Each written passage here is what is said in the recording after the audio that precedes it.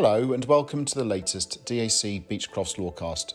My name is Rod Richards, Head of Business Development for the Claim Solutions Group at DAC Beechcroft. In this episode, Emma Bowens and Rhiann Greaves from our Safety, Health and Environment team meet with their employment colleagues Sarah George and Michelle Corrigan to discuss well-being and work-related stress. Their focus today is on employers' duties and challenges in the post-pandemic environment. Hello and welcome to the DAC Beechcroft Safety Net podcast.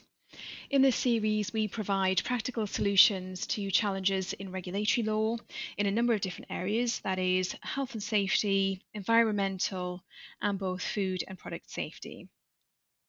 My name is Emma Bowens and I am in the Regulatory Safety, Health and Environment team. And today I'm joined by three of my colleagues, Rhiann Greaves, also from our Safety, Health and Environment team, and also Sarah George and Michelle Corrigan from our employment team. Welcome to you all. Hi. Thanks, Emma. Hi there. So we wanted to get together to discuss the really difficult issue of stress in the workplace and employee well-being. And since the pandemic, there's been a lot of discussion about, how we all work, and there are a lot of people who have significantly changed their working practices. And whoever you speak to, there's absolutely no doubt that the last few years have been very challenging and have had an impact on mental health for many people. So today we thought we would consider the issue in more detail, and we plan to give you a bit of an overview of the issues that we believe employers need to be thinking about. So this discussion is based on a series of events to explore this topic. So Michelle, if you could start perhaps by telling us a little bit about the series and what prompted this. Yeah, of course. So this is something that we've had a lot of questions about from clients. Mental health, it's a really tricky issue, and there's never really just one option in terms of how to handle matters. So Rhiann and I therefore decided to put together a wellbeing series. The first session that we had focused on mental health, and we teamed up with Marie Amanda. She's from a company called The Growth Company.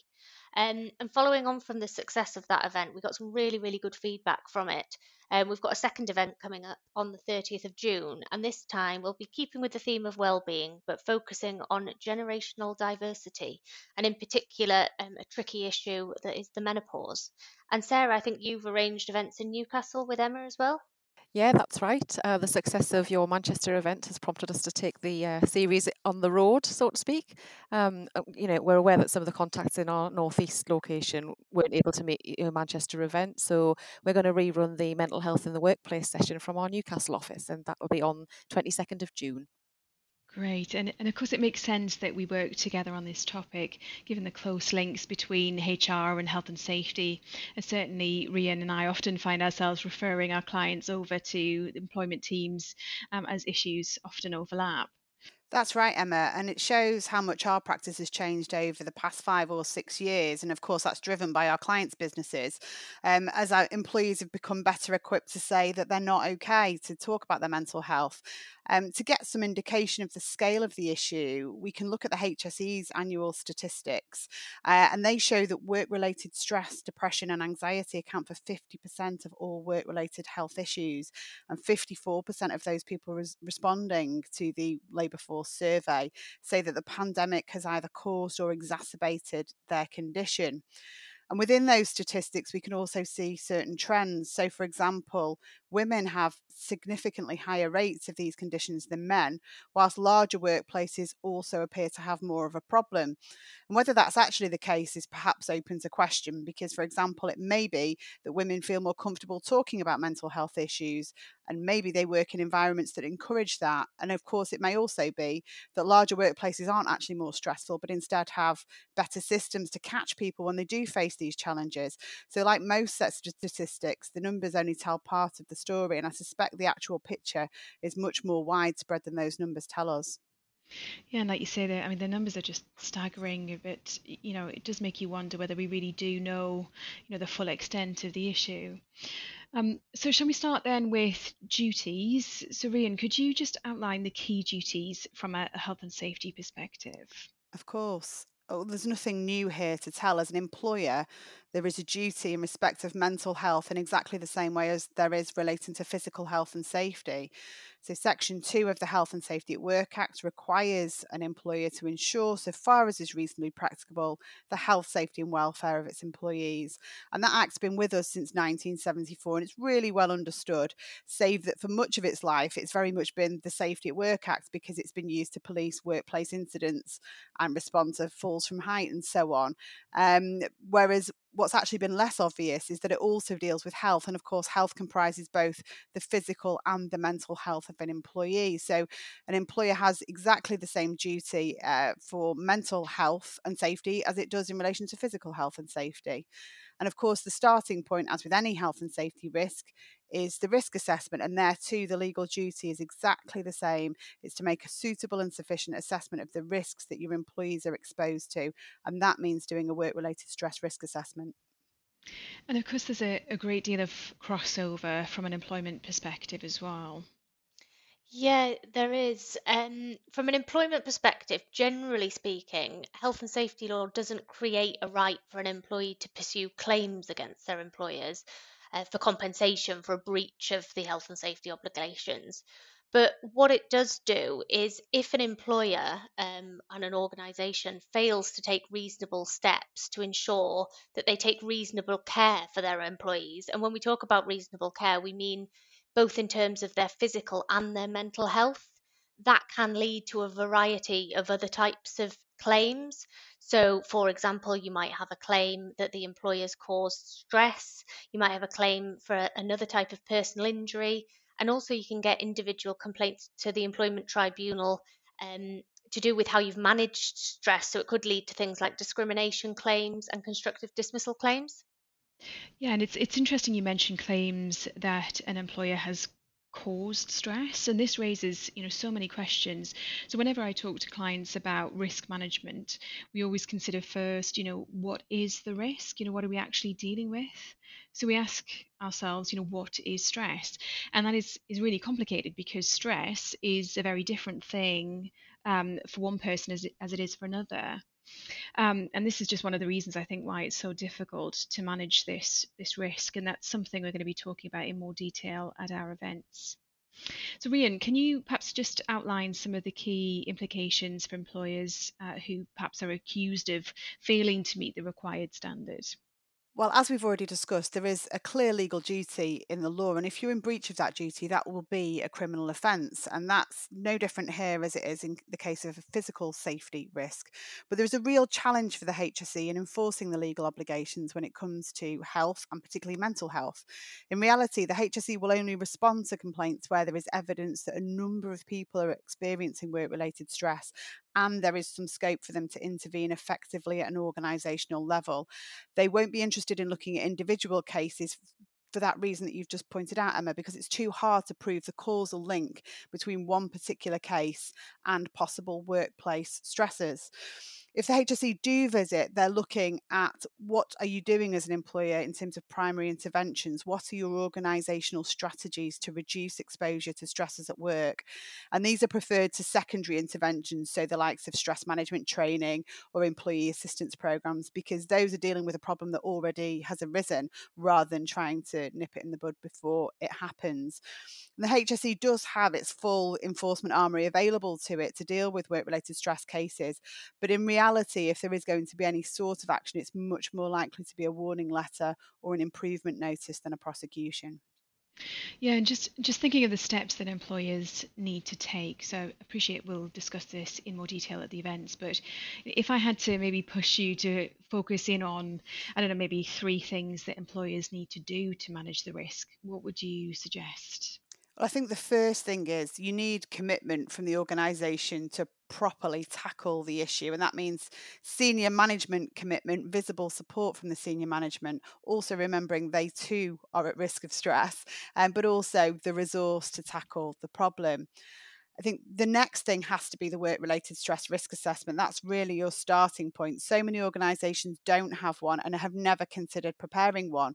But we do know that the HSE are asking to see these risk assessments as they go about their other business. And that is helping them to identify how they will best enforce in this particular area of the law. And once you've done your risk assessment, you've identified your approach to managing risk, you've got to keep that under review. So that would be my third tip. Check, is it working? Does anything need to change? The old plan, do, check, act model applies here just as it does in any other area of health and safety management. Yeah, absolutely. And we've just mentioned there the impact on employers if the HSC were to get involved, but I guess that's just one of the implications of not dealing with this issue well. Yeah, you're absolutely right, Emma. I mean, we're regularly asked to support employers with the appropriate management of internal concerns and disputes that might have arisen with staff. Things like poor performance, high absence levels, and grievances, which they might appear innocuous enough apparently, but on close management and inspection, those kinds of behaviours are flags revealing an underlying mental health issue. Yeah. Absolutely. And conversely, we're just as often asked to support employers in managing employees where they're fully aware at the very beginning that there is a mental health issue. But perhaps what's less clear is what to do then and what reasonable adjustments can and should be made. And I think here, this is where there's a real notable difference between dealing with mental health and with physical health and physical conditions, because with physical conditions, it might be quite easy to understand what reasonable adjustments need to be made. For example, if you've got a bad back, you might need a particular chair. But with mental health conditions, even sometimes the employees themselves can struggle to articulate what support would help them. And that's where our experience helps. We can often provide practical options for the employers to consider. Yeah, that's a really good point, Michelle. And, aside from the legal and reputational risks that we're talking about, if you get complaints and claims from staff in these circumstances, the potential mental well-being flags that we've talked about are often an avoidable drain on the employee in question, but also on the organisation's cost and resources, which would need to be invested in managing them. That's why it's key really to get in ahead before problems start to arise. Yeah, absolutely. Thanks, Sarah. And just for our last question, I'm really keen to drill down on some of the practical tips. So let's say those listening have a situation that is developing. An employee now works from home. Perhaps they've been absent recently and perhaps they're not performing very well at all. It's all very out of character, and managers are feeling like that person is certainly struggling. What in practice would you say that they should do? Yeah, well, I mean, the first thing really is to ensure that you've got an organisational understanding, and that starts with a buy-in to do something to tackle workplace well-being, or rather ill health in the workplace and stress in particular. And you can do that by training your managers to identify the potential indicators and red flags of mental health matters, and by also giving them that courage and empower them to have conversations with staff about topics that might previously have been a little taboo or at least perceived in that way. It's about getting your line managers to check in on their staff regularly. And following on from that, communication is absolutely key in this particular example. A conversation with the employee in question might flush out a problem very early on, but not just the fact that there is a problem, but also the nature of it, which will then help you manage it. Absolutely. I think another key thing is once you have identified an issue, is make sure that that's proactively managed. So, for example, if you've got an organizational policy, you need to apply that policy. For example, you might have a managing stress at work policy, you might have a well-being in the workplace, a capability policy, but it's about not just having that policy in place, but actually abiding by that and following the steps within it. The other thing to think about is undertaking an individual stress risk assessment and take steps to mitigate any identified workplace stresses. So it's key not just to, when you're doing these risk assessments, not just use your common sense and to speak to the employee and engage with the employee, but also to take advice from specialists. So recognizing that this might not be your specialist area. So speaking to occupational health, for example, where you need that input. What's more important, though, is to actually follow that advice. So, where you get this specialist advice, actually take that into consideration and follow it through to make sure that the employee is receiving reasonable support at the right time and also in the right way. Yeah, and of course, at the end of the process, I guess you need to be considering whether it's appropriate to review your policy and possibly think about making some changes. I guess essentially just thinking through what's gone well, what could be improved, and going through that process. Great. Well, thanks for that. There's some very good tips there. And of course, at the events, we'll discuss other aspects in relation to this issue. So, things like how to identify the indicators of stress and whether stress is a disability. And we'll have a chance to take questions and discuss issues as we go. So, Sarah, could you remind us of our next event in Newcastle? Yes, of course. So our first session of the Wellbeing series, which is focusing on mental health in the workplace, will take place in the morning of Wednesday, 22nd of June, and we're looking forward to that. Lovely, thanks. And Michelle, your next event in Manchester? Yes, so in Manchester, we have our second session, which, as I mentioned earlier, is going to be on generational diversity, and where we'll also be looking at the specific considerations arising from the menopause. That session is going to be on the 30th of June, and again, will be a morning session. Fantastic, thank you. So, if you'd like further information about the events that we've mentioned, or if you would like to attend an event in your area, please do get in touch because that will help us with our planning for future events.